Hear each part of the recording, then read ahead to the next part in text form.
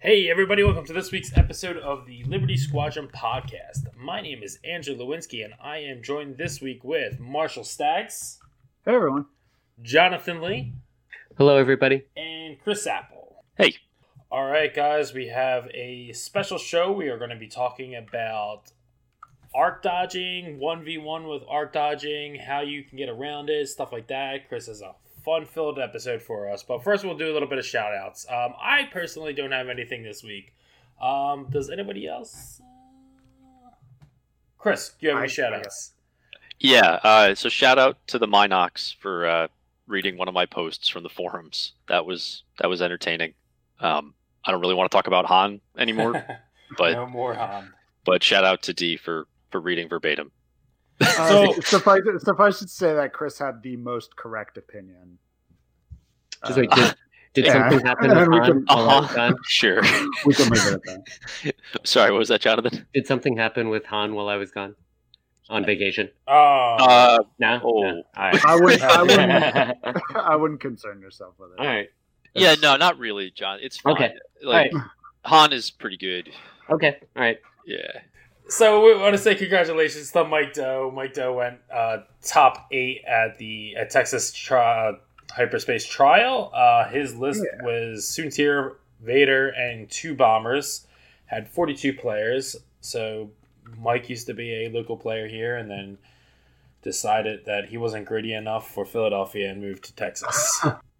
No, JK, Mike's great. Mike's a great person. I know he always listens to the show. So congratulations, Mike. You're representing us well. Yeah, man. That's good stuff. Yeah, so do we want to talk any more about that hyperspace trial?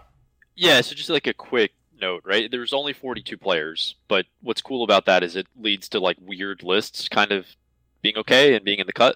So like you never want to overanalyze regional results because they're really kind of small sometimes, and it just allows all sorts of weird things to happen. But my favorite thing is there's a 5 Tempest list that made it into the cut, which is cool and did really well.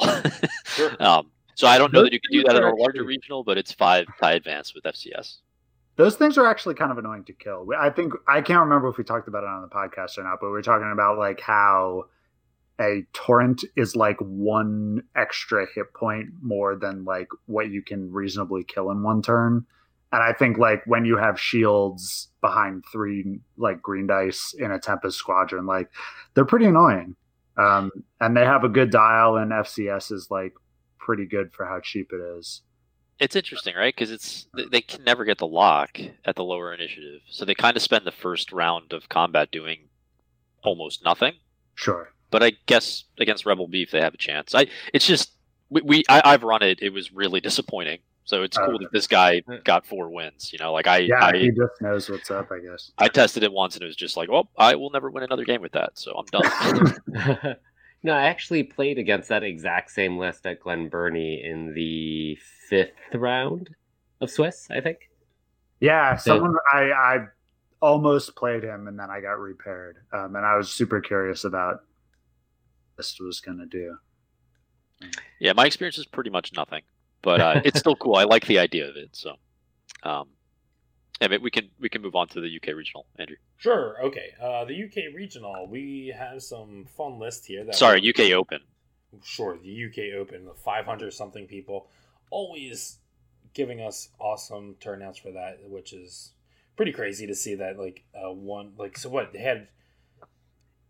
How many people in the cut in there? Do we have that information? 62. 62 right? People in the cut. Like, that's nuts. Top 64 or something like that. I don't know. Yeah. So it was really cool to see all the different lists. We had, I don't know, some kind of Fat Han person come out. But there was a lot of other cool lists that came out. So one of the things I did see was it was Fenn Rau, Boba Fett, and L3. It's interesting seeing that come back out again. And it ended up in top 8. So the hard thing is there's so many lists in the cut that it's like all kinds of things happen. But this is like just a standard. Like, there's almost no upgrades in this, right? It's Fenn Rau with Predator and Boba Fett with Perceptive Copilot. And no titles. Like, that's crazy. That's like everyone's throwing titles on Boba Fett, and it's like, why not bring a title? Right. So it's nice to see that in top 8, right? I mean, it's definitely an anecdote, but it's still cool. Sure. But the next one in the top 8 that I thought was really funny, besides the fact that there's a 605 A-Wing, which you talked about last episode, but there's a Jack Porkins with Elusive and Chopper that made it to the top 8.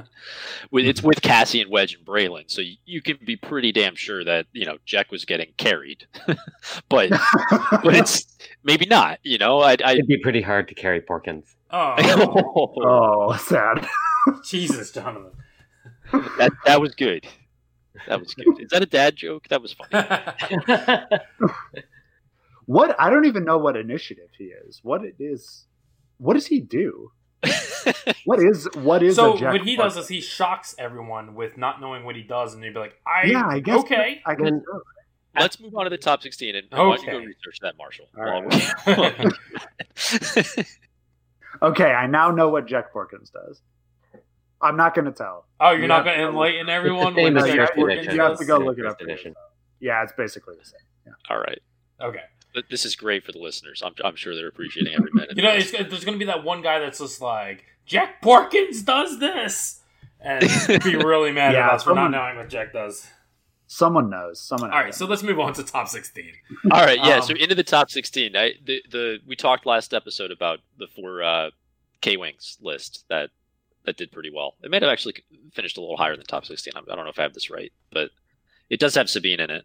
I don't know if we mentioned that last episode. Sabine's so good. Yeah. Rick Van Ness, you mean the 4K wing? That's right. Yeah, he lost in the semis to Luke Townsend. So if he had beaten Luke Townsend, he would have gone to the final to face Jack Mooney. All right, so I do have this wrong. That was a top 4 finish for him then. Yeah, it should. Yeah, I'm pretty sure. Yeah, he did play Luke Townsend. Wow. All right, cool. So I mean, that's I guess Sabine's pretty good. Yeah, Yes. We've talked about that in the past. And the other one that was in the top 16 was just another Drea and 3 Scrug list. So that's still out there and extended. Mm. I did highlight here the two quad Initiative 5 resistance lists that made the top 16 and extended as well. All right. So that's so. I know we debated that a little bit last episode, but apparently, four Initiative 5 resistance things is still pretty useful. Sure. Yeah. We're seeing. I just don't like the A-Wings. I'm sorry.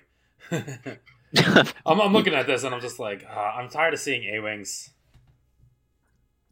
Yeah, we got until June, I think. Yeah, You think? Lulo at least is going to take some hits. That's pretty obvious. But hey, so in the top 32 though, there's 2 really kind of funny lists here.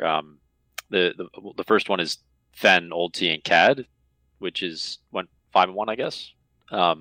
Such as 3 Fang Fighters. Seems Yeah, pretty that was at. I've seen. If it wasn't that same player, I've seen that list. I think it was in Chicago.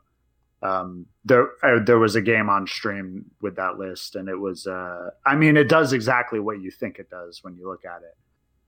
But it's really interesting, and I'm kind of surprised that it got that far in. But maybe I don't know. Maybe not. Maybe it's pretty good. seems kind of dependent on how you're rolling your green dice, you know? Like if he had a couple of good games with his green dice, like that can probably put that list in a different tier. Yeah, so okay, I've been running the 4 Fang Fighter list for at least 2 weeks now, and like my attitude's kind of completely changed on them. If you fly them right, like they're just not taking damage, or if they are taking damage, it's like one at a time. I think. Well, we're going to talk about arc dodging later. I mean, no, yeah, I'm not even. That's kind of the thing with them. I'm not even talking about arc dodging. I'm just saying like that Concordia face off, like in general, like it's good. Like it does what it needs to do, and it definitely helps. Like I mean, like I was flying the Initiative 1 ones with it, and it's like even my opponent was like, I want to be at range 1, like that's like what I want to do like as a player, but like that isn't the right call to make here. And like it was really interesting opening up the field to different things with these. So like my attitude on Fang Fighters has completely turned around since probably the past couple episodes. I like that list a lot, you know, I do. the fact that it has 4 ships in it, though, it makes me understand it a little better. You're right. Even if they're lower initiative. Sure. So I mean, I can't imagine running 3 Fang fighters though at a major 12 tournament. That's too stressful. hit points. It's terrifying. Absolutely terrifying. There's no margin for error with that list. Yeah. If you get the range wrong once, you need your green dice to save you. Yeah. So for the 4 fangs, you're referring to Fen and the 3 Zealous recruit? Yes. That's right. Correct. Okay. So Ollie Pucknell, the 186, he has a YouTube channel and and a Twitch channel, and you can watch his. He has some vassal games where he flies the fangs, and I'm in the middle of watching a game where he's flying them against Phil GC flying 5 A-wings. I follow him a little bit on Vassal every now and then. I know in the Vassal League he's like 7-0 or 8-0 with that in a pretty high tier of the Vassal League, which is pretty impressive. But obviously it's a good list in the right hands. Sure. I just it's definitely a kind of thing where people, it could be, no matter how good it is, I don't think people would use it very often because of just the nervousness around it. So something else which we've talked about somewhat extensively last episode, but I think wanted to mention it. There's a 5-1 Han Solo Kanan inertial dampener list with Wedge and AP5 with Leia, which is a kind of a neat little variant on that, and likely could have done even better than it did. I wonder what he faced going through the cut. Finished top 32. So I like the AP5 just as a Leia carrier by itself. Yeah, right? So were you getting AP5 in Wave 5? Yeah. We ought to be, yeah. Wave 5, yeah. It comes out with the Y-Wing and the Nantex. Okay. It's kind of interesting, right? Because it's like Leia's already letting you not take stress. Kanan's already letting you not take stress. And then AP5 is just coordinating you anyways. Like, the one time that you have stress. Maybe I'm misunderstanding this, but that's cool. No, it'd be interesting to see if they do cycle anything out. Like, how big of a game changer would it be if they just cycled like out? Like, oh, okay, have fun. Yeah. Yeah, we don't know their philosophy yet about like how much movie stuff they want to have in hyperspace. But based on what ships they've put into hyperspace right now, I feel like they want movie stuff in that format. And if that's the case, I think Leia's like here to stay. Like they might futz with her points again, but I expect that she'll be around for. I also think it may depend on which release Leia. Just like, is she in the Falcon new? Just like, is the new Falcon blister out? I don't even know. We could check. I don't know. Maybe they'll rotate Han Solo out and rotate the VCX in. That'll make people happier, right? Yeah, that'd be cool. I'm fine with that. Yeah. Until someone breaks it, and then So that's the reason that I think like I'm kind of pausing on this list is it just kind of shows that the final iteration of these Han Solo builds isn't out there yet. So we don't have to go down that rabbit hole again, but I just it's fairly obvious that there's more you can do with this than just an A-wing. Mm-hmm. Wait, Han is good? Yeah, all right. And apparently you don't have to just run the one build that did well, right? There's other ways to run Han Solo. Sure. You know what though, like Joe, like not getting into that topic again. Like, if Han Solo is like good at this game, so be it. Because the last thing I want to hear is people being like, "This is X-wing and blah blah blah blah." And like, if Han's the ace pilot of the galaxy, like just let him be good. Okay. Just not this way. Sure, yes. Just not this way. I want him to be a relevant character in the game. That's cool, man. But not with these types of game mechanics. So moving on to the top 64, though, just similar kind of interesting concept here. It has Wedge in it, but it's a VCX with Hera and Saw Gerrera and Leia and Nora in the Arc. So that went 6-0 in Swiss. Which I find that kind of like, it's a genuinely cool, right? Like just having a VCX that you're going to burn to the ground. Right. And I know we were talking about this a little bit before the show, and like, I think the VCXs are really underrated at the moment, especially just an extended, like. Yeah, I mean, it's got 4 attack dice. Like, we should probably be looking at it. And I don't know why. I don't know. Personally, it's the 0 green dice that kind of scares me away from it. But it's got again, it has reinforce, exactly. So yeah, I don't know. And it's the kind of situation where like I feel like before the Falcon was added to hyperspace, or rather, I guess it wasn't added, but I feel like when we started to get the Falcon into hyperspace, it came with a point adjustment, and it probably would have been decent even before that. The VCX might be in a similar place where, like, I really wonder if Effigy will give it a point reduction on the way into hyperspace and the impact that could have. So because to your point, Andrew, I think it's already probably pretty good. You know, right. If that philosophy, then I can't wait to see the Seek point reduction. Well, yes, I mean the Seek obviously needs a point reduction, but like it makes me wonder about like like if the VCX can go 6-0 in an extended tournament of this size, right? It's just the issue is it's not the traditional VCX build that I think people look to, right? Right. Like it's a giant, awesome, scary X-wing that can K-turn and reinforce and kills itself to shoot you. Sure. Yeah, like that's what it is. It's not the double tap kind of turret platform of Legend. Sure. Yeah. Well, when in back in first edition when the VCX first came out, I think that's how people first played it before they started putting like no one docked at the attack shuttle like at first.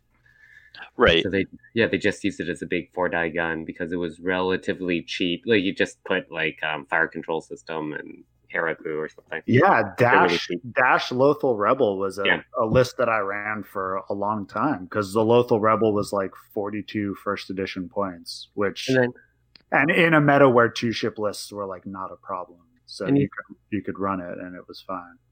And I think if a infiltrator can do okay, then maybe if infiltrators can do okay, then there might be room for the VCX. When I look at it, right, like the dorsal turret's only 2 points, so you can actually just add that for fun. Like it doesn't, you know what I mean? Like you're not bringing it as like the TLT platform it used to be.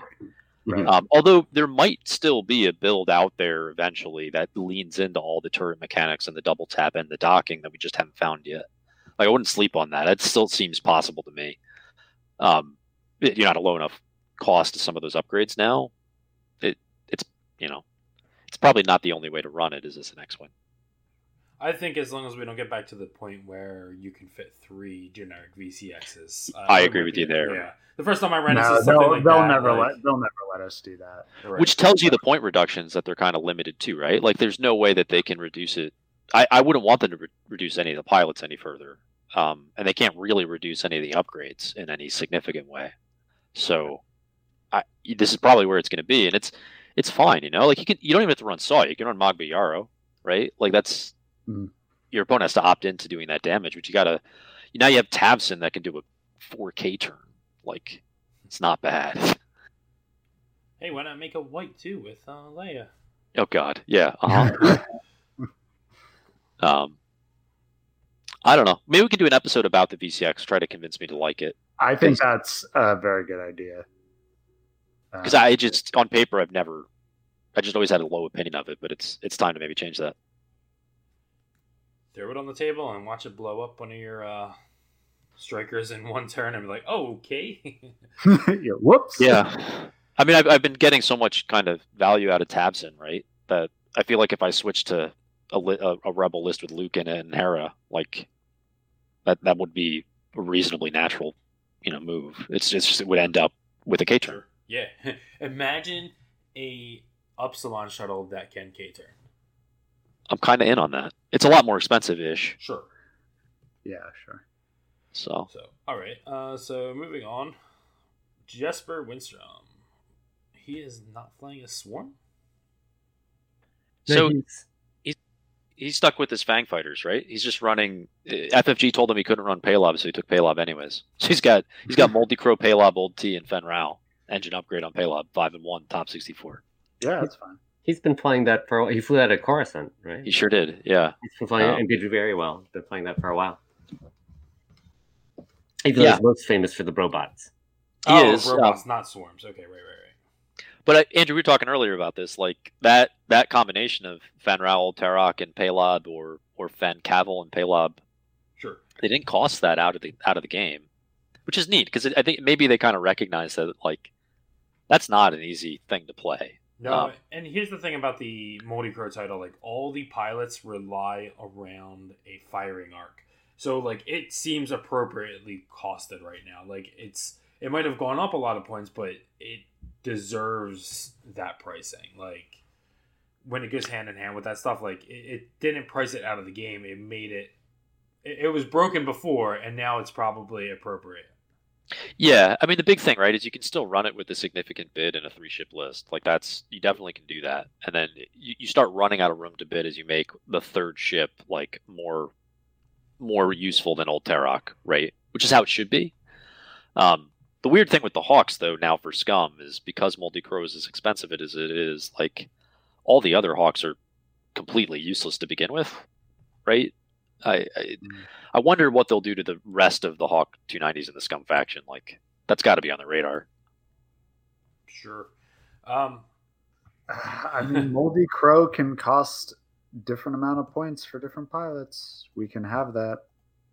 We have the technology to make those point costs variable. Like, you think they would do that? Does that matter? I think they can. I think they can. I mean, my basic point being that the fact that Moldy Crow is so expensive makes mediocre Hawk pilots unplayable.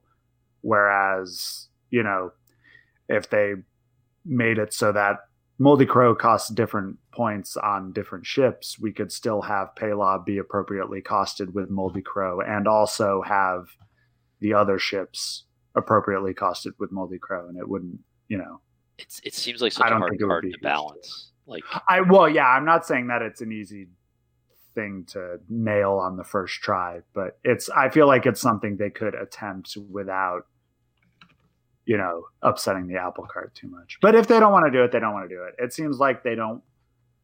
There are other things where they could have upgrades cost different things on different ships, and maybe we just haven't gotten to the point where that's been necessary. But it's not like anyone's really yelling. I'm not holding my breath for it to happen, I guess. Right. There's not a whole bunch of people yelling for, like, I guess there's Kyle Katarn fans that wish that was more useful. But it's just it's a fine line. Paylob is my favorite Star Wars character. I really liked how he blew up the Death Star. He was the best. He did blow up the Death Star. He took its focus token and then he blew it up. Yeah. We all saw it. That's the challenge, right? Is that card just has so many. It gives you so much, right? It gives you the extra die, and it gives you the option to hold, you know, tokens. I guess. I mean, they could drop the cost of like. So speaking of Scum Hawks, or any Hawk, I don't think anyone will, like the generic. I don't think can be. I don't picture ever seeing the generic on the table for either Rebel or Scum. But if you dropped Torkal enough, you know, even without the title, he could be useful. Like if he were 30 points, everyone would still want to. All your opponents would want to shoot him first. Yeah. You know, so he still has. You just put him in the back and have him do his thing. Yeah. Yeah, it's strange. I mean, it's sort of funny, right? Because we got 2.0 and all these like forgotten ships got their moment in the sun, and then we just got rid of them. Yeah. Like, so it's probably okay. The last list on here that we included was just the Rebel Alpha Strike that we had talked about last episode, which Fawn Langalan, I don't have no idea how to say his last name. That sounds right. Pretty close, right? He's a pretty good player from. I knew him from 1.0, or at least knew his name. Ended up 4-2, right? But he was kind of like the highest MOV 4-2. And this is just the U-Wing with Leia attack officer, and then double torps, double regen, and then burners for the X-wings. So that hits like a truck, and probably can do a lot of damage to a lot of lists. I find it kind of interesting. I like, you know, it's straight up an Alpha Strike, right? There's nothing complicated about it. I don't know. My concern about a list like that is what do you do from turn 5 onward? But apparently he has figured it out because he went 4-2, so he knows. Yeah, you start using that U-Wing like a really great blocker, which they're amazing at, and then hopefully that, you know, Wedge has a weird way of kind of rolling his way out of trouble every now and then. So if Wedge gets, you know, a little bit of defensive dice help, it can get stressful, right? Because then you got to deal with a full health Luke. Yeah. I imagine everyone shoots wedge there. Yeah, and I guess at on the first engage, you're shooting at range 2 or 3, so you have plenty of room to just fly off in a random direction and regen any damage you took and react to what your opponent is doing and have plenty of room to arc dodge. It's definitely it's a Rogue One list, right? You get U-Wing, 2 X-Wings. Neat. So recapping, I guess, all these different system opens and the hyperspace trial. So we do see like a lot of patterns, I would say, of like the Phantoms and Hans popping up, but at the same time, it's kind of like you see these like Fen Rails popping up. Paylob is still here. You got Ghost in mix. It says to me that the state of the game is like, with the exception of a few things, don't crucify me for this. It's in a very decent spot that like you can make cuts with these things and still perform.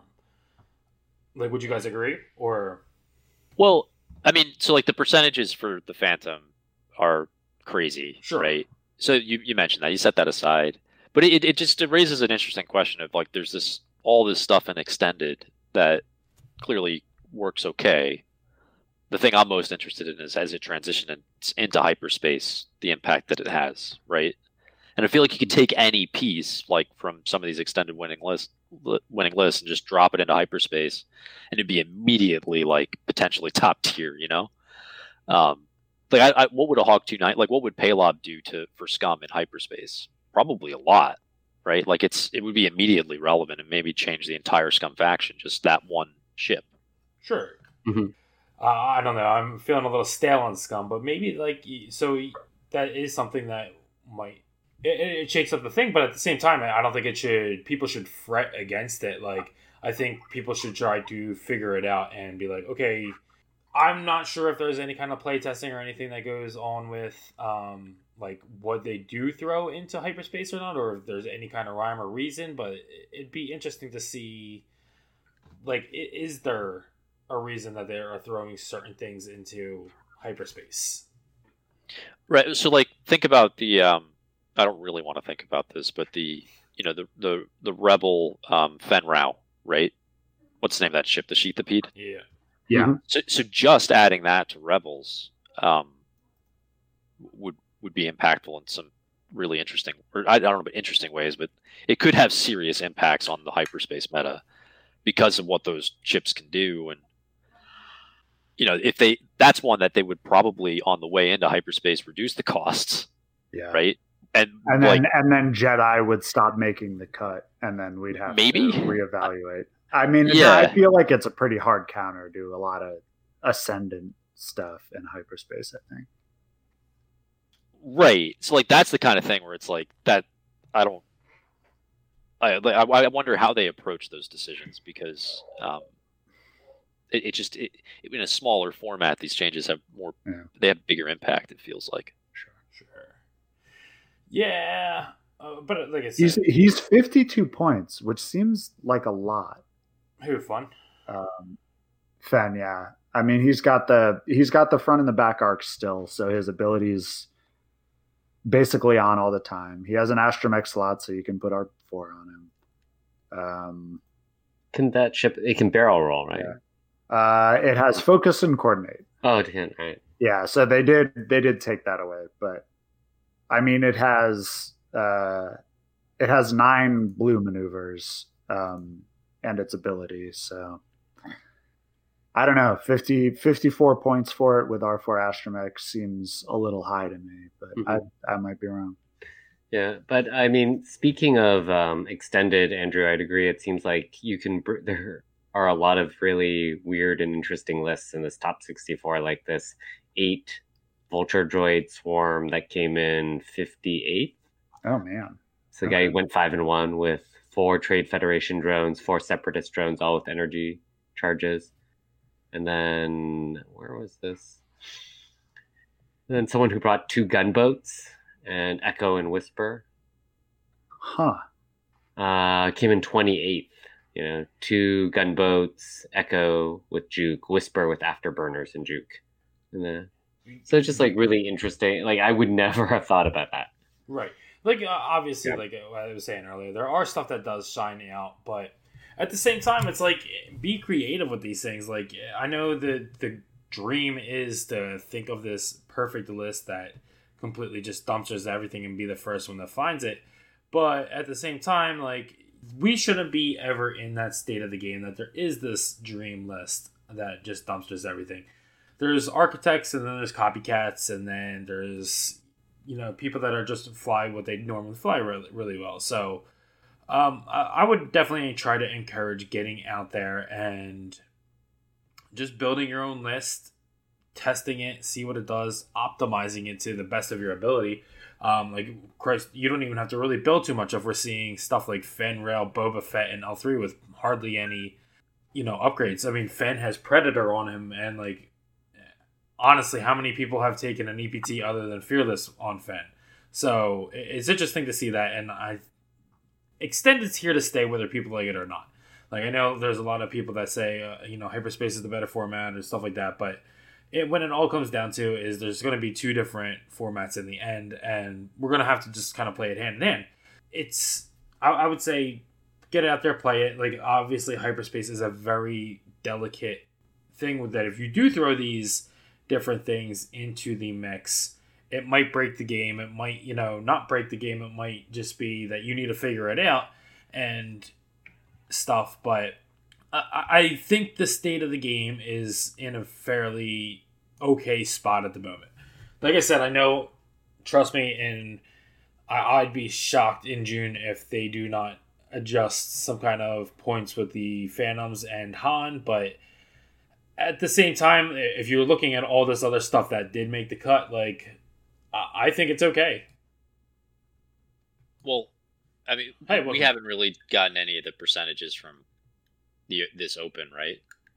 That'll be interesting. Just once we look at the actual, like, cut percentages and the rest. Sure, and, like, here's the other thing. Like, we'll get percentages, and then, like, in 2 to 3 months, like, they will be completely changed. That it's, like, the state of the game of like FFG just being like, okay, we're just gonna nerf this completely and move on. Like it's a very, what's the word I'm thinking of? Like that it changes so often that like we can't ever consider like one meta to be completely dominant in the game for like more than 6 months at a time, and it's probably not even going to be 6 months at a time because it takes time for the things to figure out and then the data points to come out about those lists. Yeah, I mean, you're not going to have to deal with Quad Fantasy for much longer, or Fat Han, right? That'll get addressed too. Sure. So, but at the same time, if you are going to do something, they might be the right answer to fly. But at the same time, I encourage you to go out and build your own things. There is. I was just looking. There's no Poe Dameron in the top cut at all.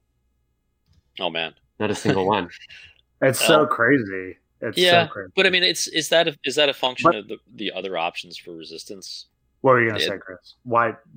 Where is Poe? Where is he? Where are you hiding him? Well, no, I mean like why would I think Brett spoke to this last episode, right? Where there's resistance pieces that just fit well together. And Poe's kind of the odd man out at the moment.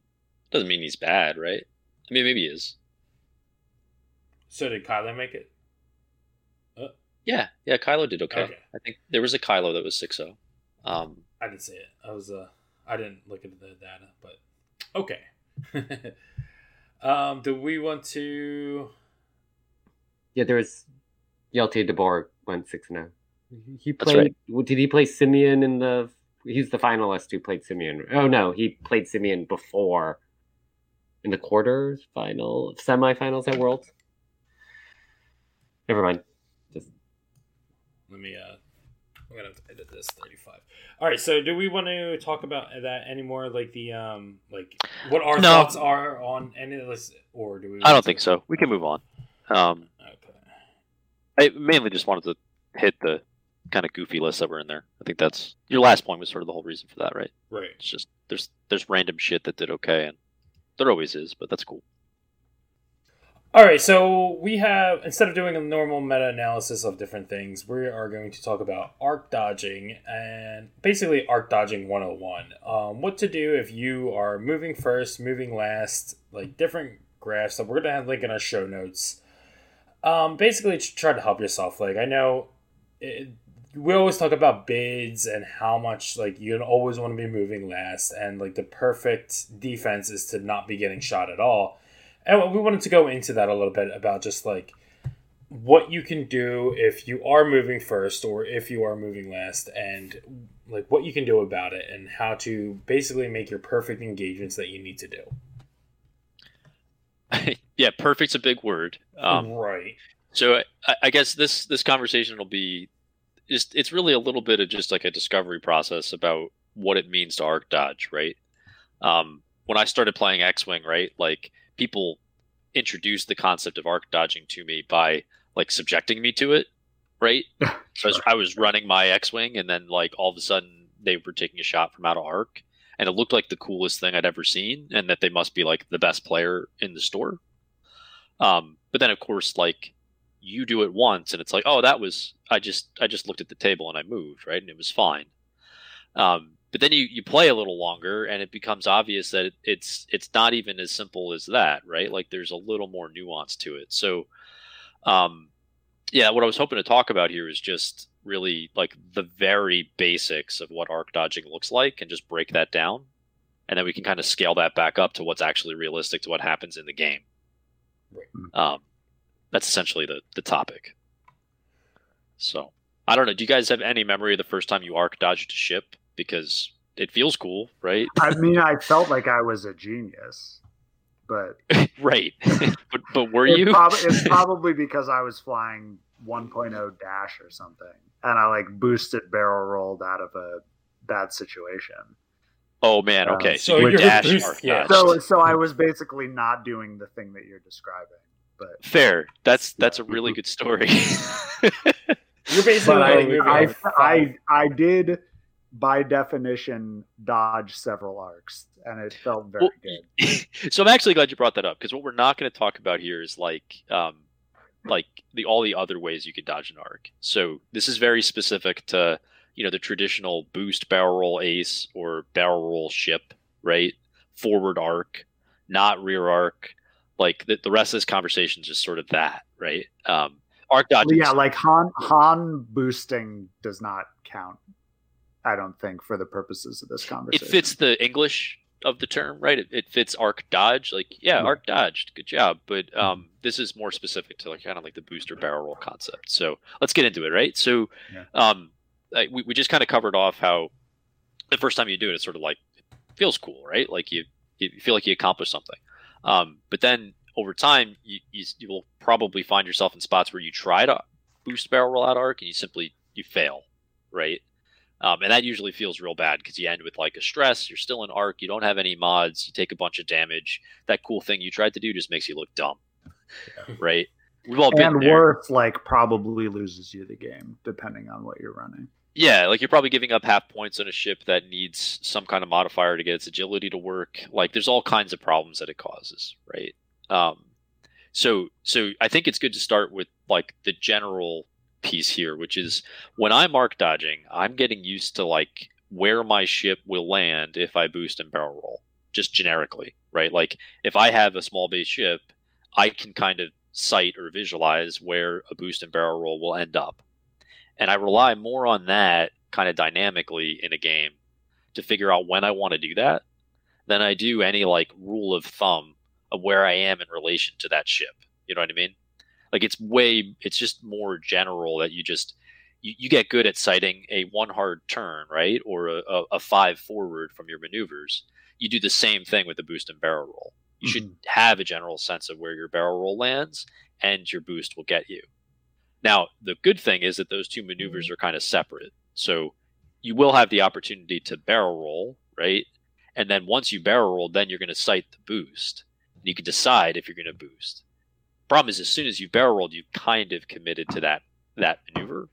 And you may then, to get out of the problem that you caused for yourself, have to boost the other way or some other, suboptimal direction, right? Yeah, there are a lot of times when I've thought that I could barrel roll and then boost left. And then I'm like, oh, no, well, that is actually going to put me on a rock, so I can't boost that direction. So I have to boost right, and then I'm out of the fight for 2 turns because I have to turn around. Like that is a very real thing when you're learning. Exactly, and even after you've learned, right? Like you just, the more comfortable you are, and the more you're able to visualize where the boost barrel roll will land, the more you can just kind of do this on a reactionary basis, right? So I think that's worth saying. And then, not every ship can boost and barrel roll, right? Like a lot of ships can only barrel roll or only boost. You can still arc dodge with just a barrel roll. And in fact, like a core concept of arc dodging, a really fundamental concept, is the more you reposition with a ship that can reposition, the worse that ship becomes, right? And that kind of sounds backwards, but in general, since FFG's done a good job of trying to balance some of these aces, if you boost and barrel roll, you're going to end with a stress in Kylo's case, and you won't have anything but your force mods.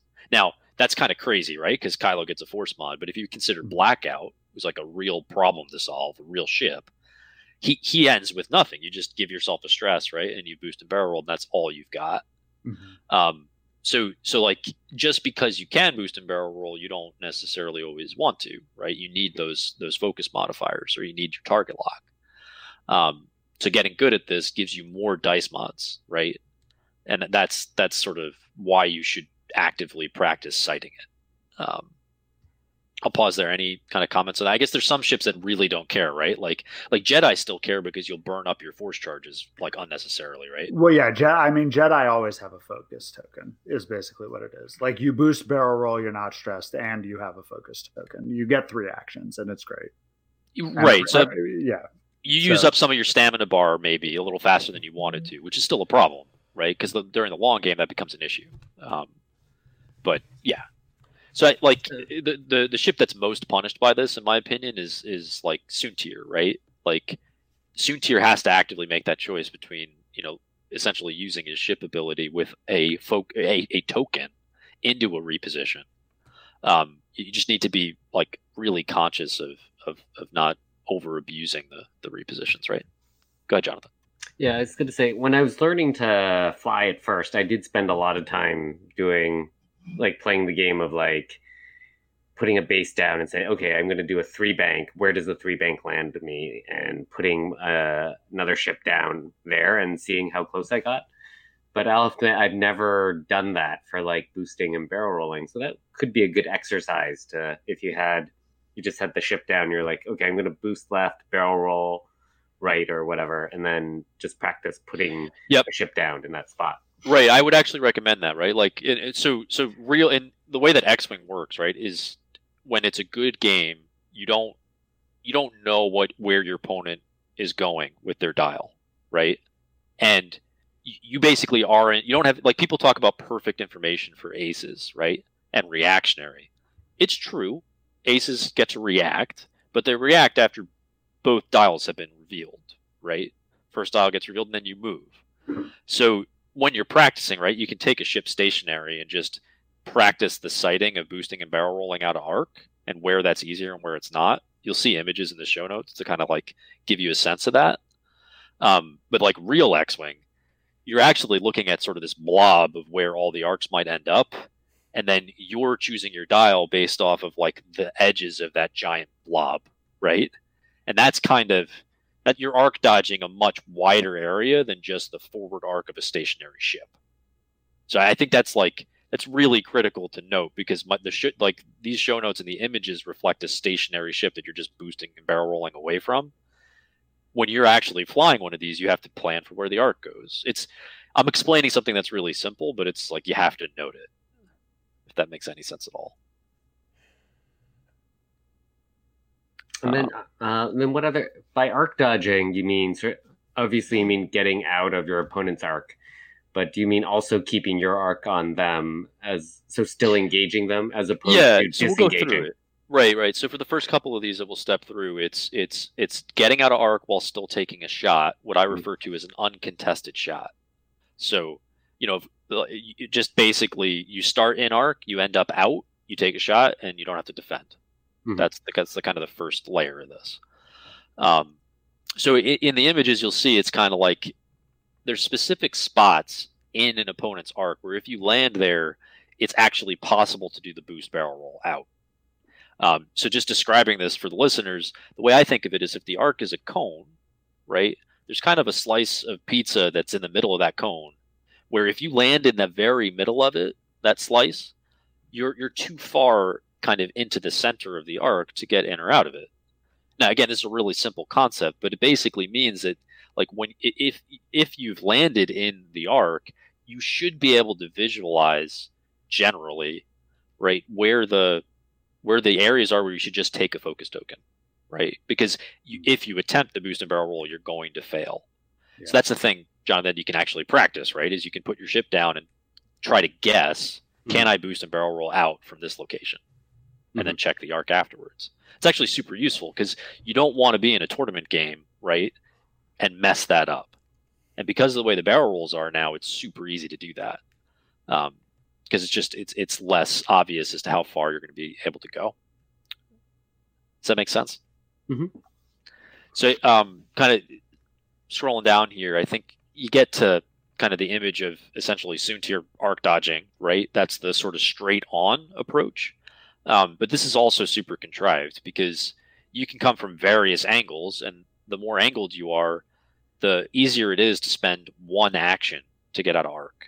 This is really important, right? So one of the images is of Anakin just coming on an angled approach, and all he has to do is barrel roll to get out, and that's it, right? That's hugely significant because if you don't have to spend the boost, then you get a target lock, right?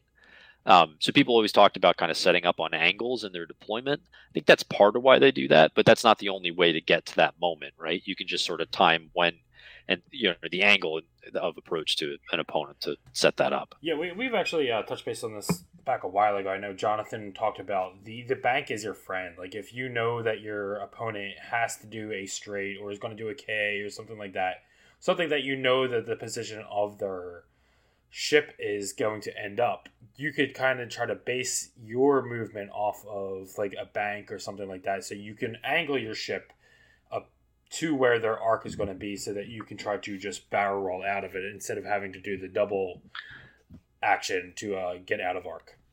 Right. So if you're coming straight on, right, like if you look at the arc, your opponent's arc, there's sort of this like no fly zone range, like middle of range 2 all the way through range 3. And that's that kind of slice of the arc that I was describing, where if you're straight on, like that is a really wide area that you can get into trouble. But if you kind of bank into just a corner of their arc or where you expect their arc could be, that giant blob that we talked about before, then it's more likely you'll end up in what I refer to as the green zone, right? And a lot of this depends on knowing what your opponent could possibly dial in, right? Like they could hard turn on you while you bank in, but that's all the stuff you feel out. That's the game, right? That's the interesting stuff. Right. So the other kind of image I had in here was of just a ship that strictly has a barrel roll. And what's kind of interesting about this is if you have a boost and a barrel roll, that green zone in your opponent's arc is a lot wider. But when you have just a barrel roll, and of course this should be obvious, when you have just a barrel roll, you need to be much closer to the edge of their arc to get out. And that means like a ship like Vader hugely benefits from having afterburners, right? Because that it just kind of widens the area where you can, be imperfect in where you land. Now, of course, Vader's the type of ship that's happy to trade shots in a lot of cases, but if you don't have to, that's good. The one thing to keep in mind, though, is if you have a ship that can only barrel roll and you do a straight-on approach, typically if you arc dodge, you're not getting a shot on your opponent, right? Like it's rarely possible to arc dodge straight on to opponent by just a barrel roll left or right and still have an opportunity to shoot at them. It varies with base sizes, I would imagine. I haven't broken this down by like medium and big base, which would actually be helpful. I think the way it works with a medium or a big base is that the entire arc just sort of shifts forwards. So that band becomes a little bit different. But overall, though, right, like we talk about how Vader feels very restrictive or doesn't feel like a true ace. It comes down to not having boost. No, you're absolutely right. One of the games I played tonight, like it was, as soon as I went up against Vader, and as soon as I saw the afterburner charges were gone, like it was just like, okay, now I know going up against it, I'm going to know a lot more places where it can be instead of having to worry about where it can't be.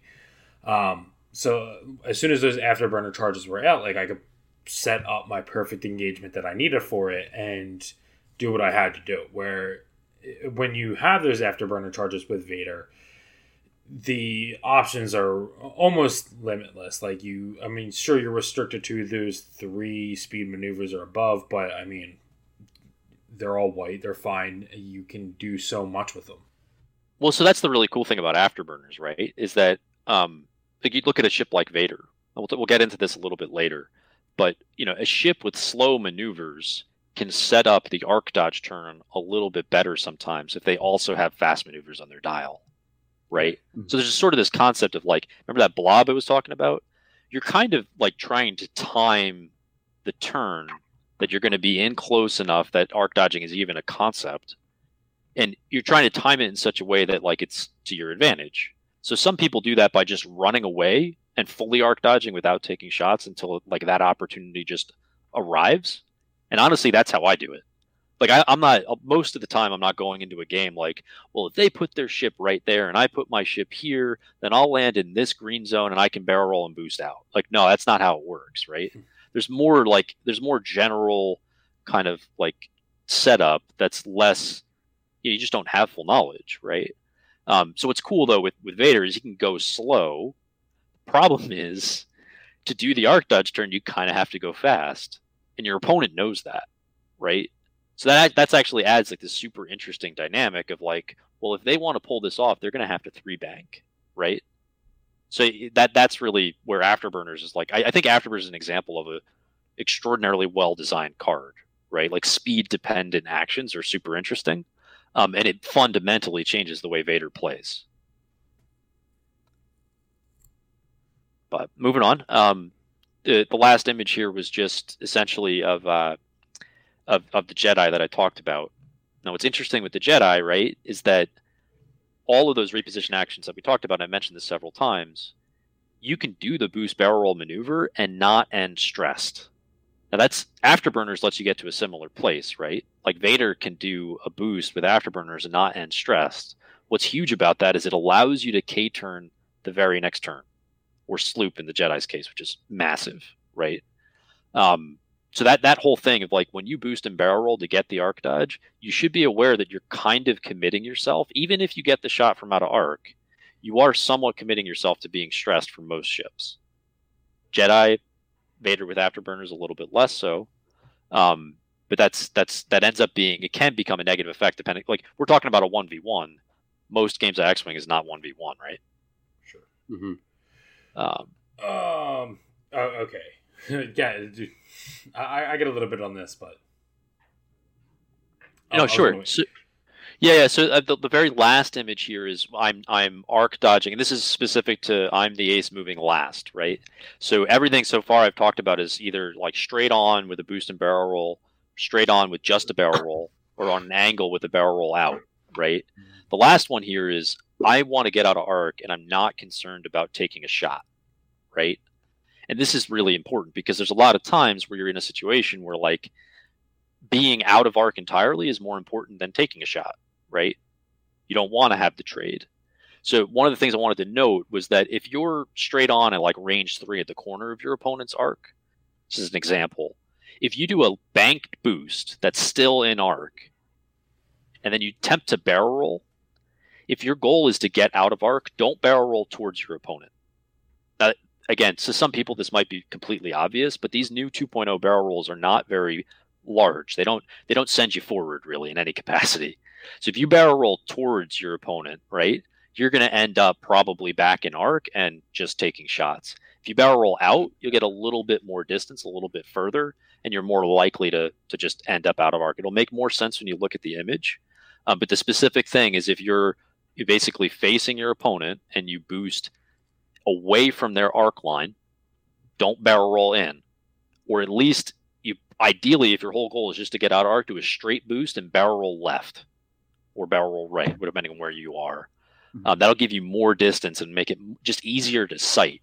I find it's very, very difficult to sight whether or not the edge line of an arc is going to keep me in arc when I'm doing a barrel roll and I'm like parallel with it. It's difficult to explain, but you guys following that? Yeah. So it's like a huge tip though for listeners, right? Like if you think your barrel roll left forward or right forward is going to get you out of arc and it's right on the line, I mean that thing never goes as far forward as you would expect, right? It's just risky. Yeah. So Andrew, you said before we move on from here, I think you said you had a comment. Yeah, just about that. So I was going up against Sith infiltrators against Jedi Anakin specifically, and it was rough. Just being able to, especially with the large base arc dodge, like it was very hard to keep Anakin in arc at all. That he could essentially do the boost barrel roll and be out of two different arcs completely based off of where like I was at. And here's the other thing about this is that just because you can boost and you can barrel roll, and sometimes you're not getting a shot off yourself, and that's okay too. Like if you are avoiding a shot or you're not shooting to be able to avoid a shot, that sometimes is the right answer to do as well. Like even if like it puts you in the wrong position, like these things are I'm just talking specifically about the Aether sprites that like they can do this. You can set up that perfect engagement for you as well in the next turn, and like, I know I'm just triggered from this Aether sprite in that game. Like I was just I'm thinking in my head, like I was like, there's nothing I could do about this. There was right. So it's actually a really good transition. Well, so it's a good transition, but I think what you mentioned there, right, of like, as the person who's moving last with the opportunity to arc dodge, I mentioned this already, but it's worth repeating. A lot of times what you see from players is they are just basically doing the safest maneuver, waiting for the moment that they can actually, get the boost barrel roll out of arc or get the barrel roll out of arc and that shot. It's much more dynamic than what any of the images in the show notes are going to be describing, right? And what you talked about is critical, right? Like you need to be able to recognize when it's the right time to stay in arc and trade, and it often is, and when it's the right time with an ace just to peace out. Right. Not every ace needs to peace out every turn, right? That's super important because if you spend too much time not taking shots, and the rest of your list does, you're going to end up with an end game that your ace can't handle, right? But overall though, like the Jedi themselves, because of the way the K turns work, you can set up locks and still K turn, right? Like you're not stressing. All that becomes very helpful and can lead to the situation you were describing, Andrew. It's not just that he arc dodge, right? I bet when he arc dodged, he also took a target lock. Oh yeah. I mean, here's the thing about so like normally with like a small base ship versus a small base ship, you can barrel, boost, and sometimes you'll be out of arc. With the large base ship, you can barrel, boost, and then you'll be out of arc, and then you'll be getting the shot too because you have all that extra coverage that you have to be aware of.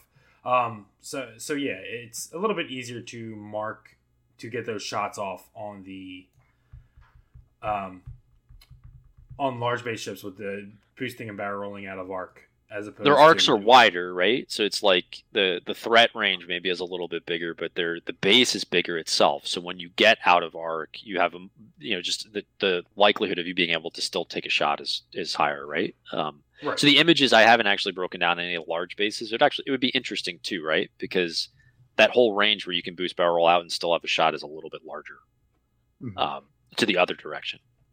So. All right, so moving into what I think is the more interesting topic, but hopefully that some of this was helpful. Like people can look at the images. Moving last itself is sort of reactionary, so like everyone is reasonably good at it, right? Like it's more being good at moving last is more about patience and setting up the field. This next topic is a lot harder, and I didn't have really good answers or a way to describe the first segment of this. This part is much more difficult for me to explain because I'm still learning it, and I don't know that we as a community have a good grasp of this. A lot of times, what you hear is like, "Oh, you lost the initiative bid, huh? Well, I guess you lose now, right?" Or like, "Oh, it's Anakin versus Soontir, and Soontir is moving last. Well, Soontir is going to win, right?" Well, it's not necessarily true. In a 1v1, sure, the odds are stacked against you, but there's got to be some stuff that we can do to sort of even things out, right? Something just to improve your odds. Because even if you get half points towards the end of the game, you've still won that game potentially, right? You don't have to kill the ship, but just getting half points could get you there. So before we get into like the things you can do, I think it's interesting just to talk about the feeling of having a ship that's moving first that normally is moving last. It feels bad, right? That is the definition of feels bad, man. No, definitely. I mean, and that's the other thing is like when you do have a bid and then your opponent bids deeper than you, it's good to have a game plan for what you can then do. Right. And just to get over that moment of like, even at the start of the game, I've seen people who just resign themselves to having lost. And this is often true in a mirror, right? So if you're in a mirror, then yeah, like losing the bid is a significant problem. And if you're in a 1v1 aces fight, like absolutely the ace moving last has a huge advantage. But giving up is like, that's pointless, right? Like there's still got to try. Sure. All right. So I kind of boiled this down to a couple general things that I think you want to try and have happen. So I've rarely done these super intentionally. Like I've often just stumbled into them during the course of a game. But I break it down like this. Rule number 1, you need to get shots. Now, whereas before we were talking about ace moving last, you want to take a shot without defending, right? You want those uncontested shots. If you're moving first, your number 1 priority is to get shots. And ideally, get shots that you do more damage than they do. Right? So this breaks down to like really specific things that you can try. So number 1, you probably need to point your ship at your opponent. Right? That's like, it sounds really basic, but like you got to point your ship at the bad guy or they're not going to have to react to you at all, right? Yeah. People refer to this as threatening the ace, which we've talked about in the past. But it's just like fundamentally, I think you need to be aggressive enough that you're putting them on the back foot. And then from there's concepts of like, when you're moving first, there is some area denial that's available to you based on what their dial looks like and the range that you are from them. So that, as an example, Anakin can do a 1 bank, but he can only do a 2 forward, right? Yeah. So, and then he has a 1 hard turn, which is kind of interesting. But if he wants to keep momentum going forward towards you, his options, the slowest options he has are 1 banks, 2 forward, right? You can take advantage of that. What you can do is gun it into basically the zone that'll definitely catch a block or that he can't possibly occupy and take a shot at you. Mm-hmm. If you do that properly without bumping into him, you can take what I would refer to as a locking turn, right? Where essentially you put yourself in a spot that allows you to take a target lock and pretty much guarantees you're not going to take a shot unless they like read your mind and pull a 5K and stare you down, right? Which would, like, if they do that, shake their hand, like, that's great. You pulled the 5K like way earlier than I would have expected, right? But like that, this is something where you're sort of like taking back control of that matchup a little bit. Now, the problem is you haven't taken a shot yet because now they've either bumped you or they've moved past you, right? Now, you're not defending, but all you've done is set up a target lock. So the next thing you kind of are thinking about is obviously the K-turn, right? The trouble with this is depending on the speed of your K-turn, you might be entirely out of arc, setting up another joust that they can then consider ways to arc dodge. But either way, this is better than being range 2, facing them while they boost and barrel roll out and act like they're good at the game, right? Sure. Like you don't want to be in that situation. Touching base on that is like just following up what you said. Like, I mean, if your next move is to K-turn, like I know I talked about this earlier in the week that like I feel like K-turns, the only time that you should really be doing them is when you absolutely need to get that last shot off, or if you are completely out of the fight and trying to get back in, because then in this specific scenario, they know that you are basically at their will because they know that your greens, you're at the will of your greens, basically. But let's talk about that, right? Because I think that's an oversimplification in some ways, right? Like it's on your dial and it's super useful. So we talked before about like not over stressing, right? When you're moving last. One of the reasons you don't want to do that is because when you do that, you restrict your dial. Right. So basically, yes, you want to avoid a K turn that is going to stress you when you could have taken a shot where you could have just modified, right? But it's like sloops and talon rolls and K turns, like people should use them. When I run Jedi, right, I K turn like a madman, right? Like I'm 5K turning all the time, and it's totally fine because what I was just describing, that block locking turn that I put all that effort into setting up, if I did it against Anakin, unfortunately, unless I have slow talon roll maneuvers or K turns that still keep him in arc, he's just going to 5K turn and be out of arc anyways. Right? He'll be beyond range 3 after doing that if I did a 4K. So like it's on your dial, use it. The tricky bit then becomes like, taking advantage of it from an action point of view. So I think Andrew, what I would agree with you on is you probably want to avoid K turns where you don't have mods after you did it, right? Sure. There's nothing wrong with setting up a target lock though in K turning, even if you're moving last, right? Like but like it's ending with no mods for defense or offense. That's a problem. Sure. No, I definitely agree with like. I guess it would depend, really ship dependent too. So like, if you are flying a Aether Sprite and you can have the mods and possibly an out as far as your next turn, sure, it might be fine. But if you have something like, I don't know, let's say Fen Rao, where you are moving first and then you target lock, get the block off, you do a 1 turn into it. Well, yeah, and then you do a 2. Yeah. If you do like a 2 taloners, a 4K. It's going to be real easy for Anakin just to be like, okay, I know where you're going to be within the next 3 turns because you have to 2 turn out of this. Yes. Somehow.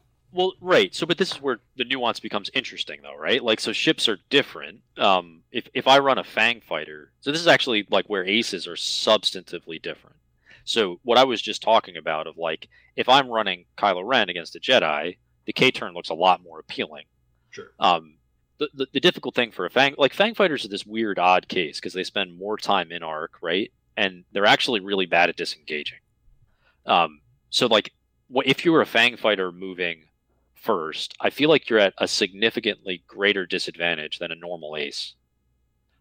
Just because of like your offense is dependent on keeping something in arc, right?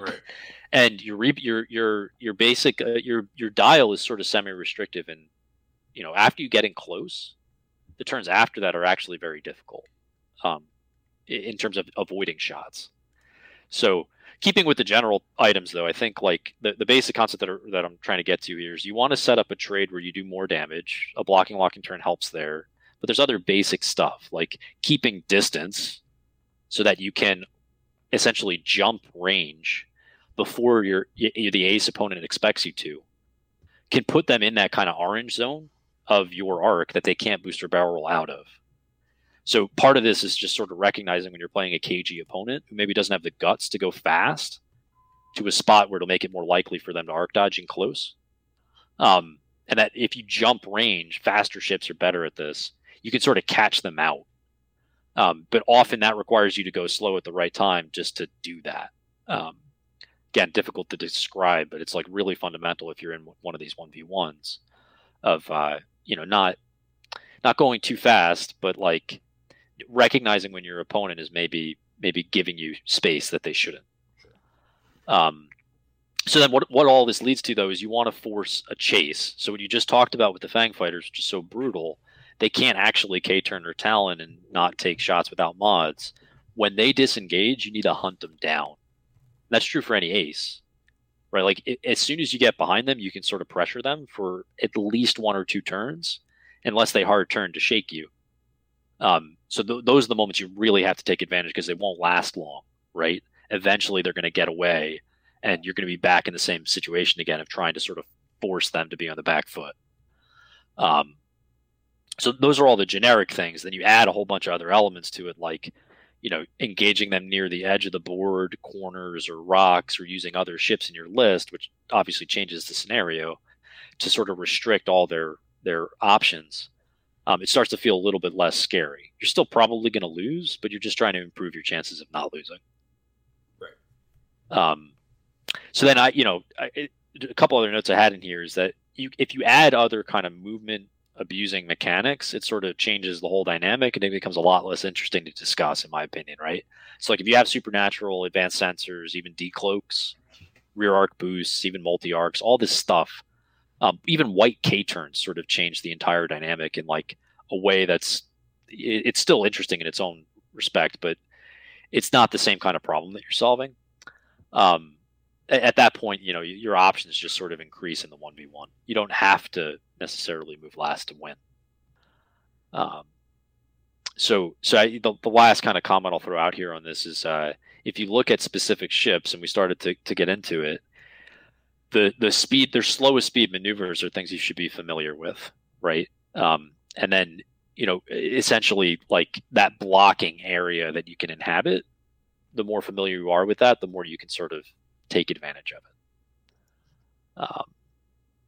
So that's most of what I had on this. There's a whole bunch of images people can sort of go through. I know we blitzed through that. I don't want to be up till midnight for this. No, yeah, definitely. One of the things I know we were talking about, like with moving first, is the asteroid field is definitely your friend.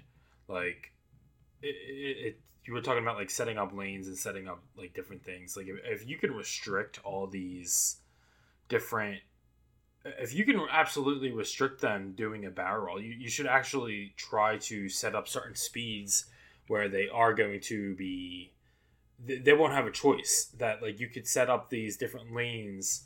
And again, this is like a turn 0 thing that you should try to prepare for something along these lines. I know these aren't in the notes, just going off memory, but like you can absolutely try to set up these different sections and zones where it becomes a lot harder to just arc dodge out. Right. Yeah. So like, and like it's the rocks can help with that, but even just, you know, one of the core concepts is threatening the ace. So maybe they just need to try to get out of arc without taking a shot. If that forces them to stress at a bad time, you're now planning for less moves on their dial. Yep. Right. And that's a win. Like when I'm in these kinds of situations in game, like you kind of have to take satisfaction from like the smallest victories, right? And like that's what makes it really fun, actually, is like if you forced, you know, Soontir to boost and barrel roll and stress, then like that's a moment where you feel like you're now on the front foot, right? And you earn that, right? Because like they pretty much had all the cards, right? They could have avoided that. So like the rocks are a huge thing. Anything that'll sort of force them to have to try and avoid your arc without taking a shot is going to give you good options. Yeah.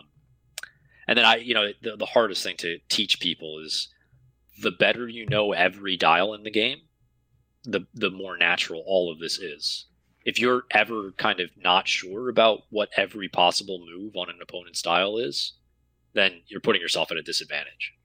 Absolutely. And that comes down to reps. Right. I know back. All right. So this is completely irrelevant to X-Wing, but like back when I used to play like a lot of the MOBA games and everything like that, like I had a buddy that was just like, oh, I'm just going to play one person over and over again. And I was like, yeah, but what if you played everybody and understood everybody's like different characters? If you're not familiar with the MOBA, it's like you choose one champion and they have a bunch of different abilities, but everything's different. So in some regards, this is almost the same exact thing, that like you could spend a ton of reps on one person and get like the ins and outs of that person, which I'm not saying is wrong with this case, that you should absolutely do that. But at the same time, if you don't know what that opponent is capable of doing across the table of you, you're going to be in for a shock value. And granted, I know a lot of the higher like ranked players will absolutely know that, But I mean, if you are just coming into the game and starting out, like that's something that like if you see this as a problem, first thing you should do is pick it up and play with it. Like check them out. Yeah, and here's the thing I would say, like a good memory is extraordinarily helpful to X-Wing. Right. So like Tristan had a really fun blog where he talked about like simple practice games that take 10 minutes. A lot of that actually applies to self-practice. It can be a really good way to just familiarize yourself with dials. Now, what's cool, right, is like really knowing how a dial works and how it interacts with all of these kind of like range management problems that we were just talking about, right?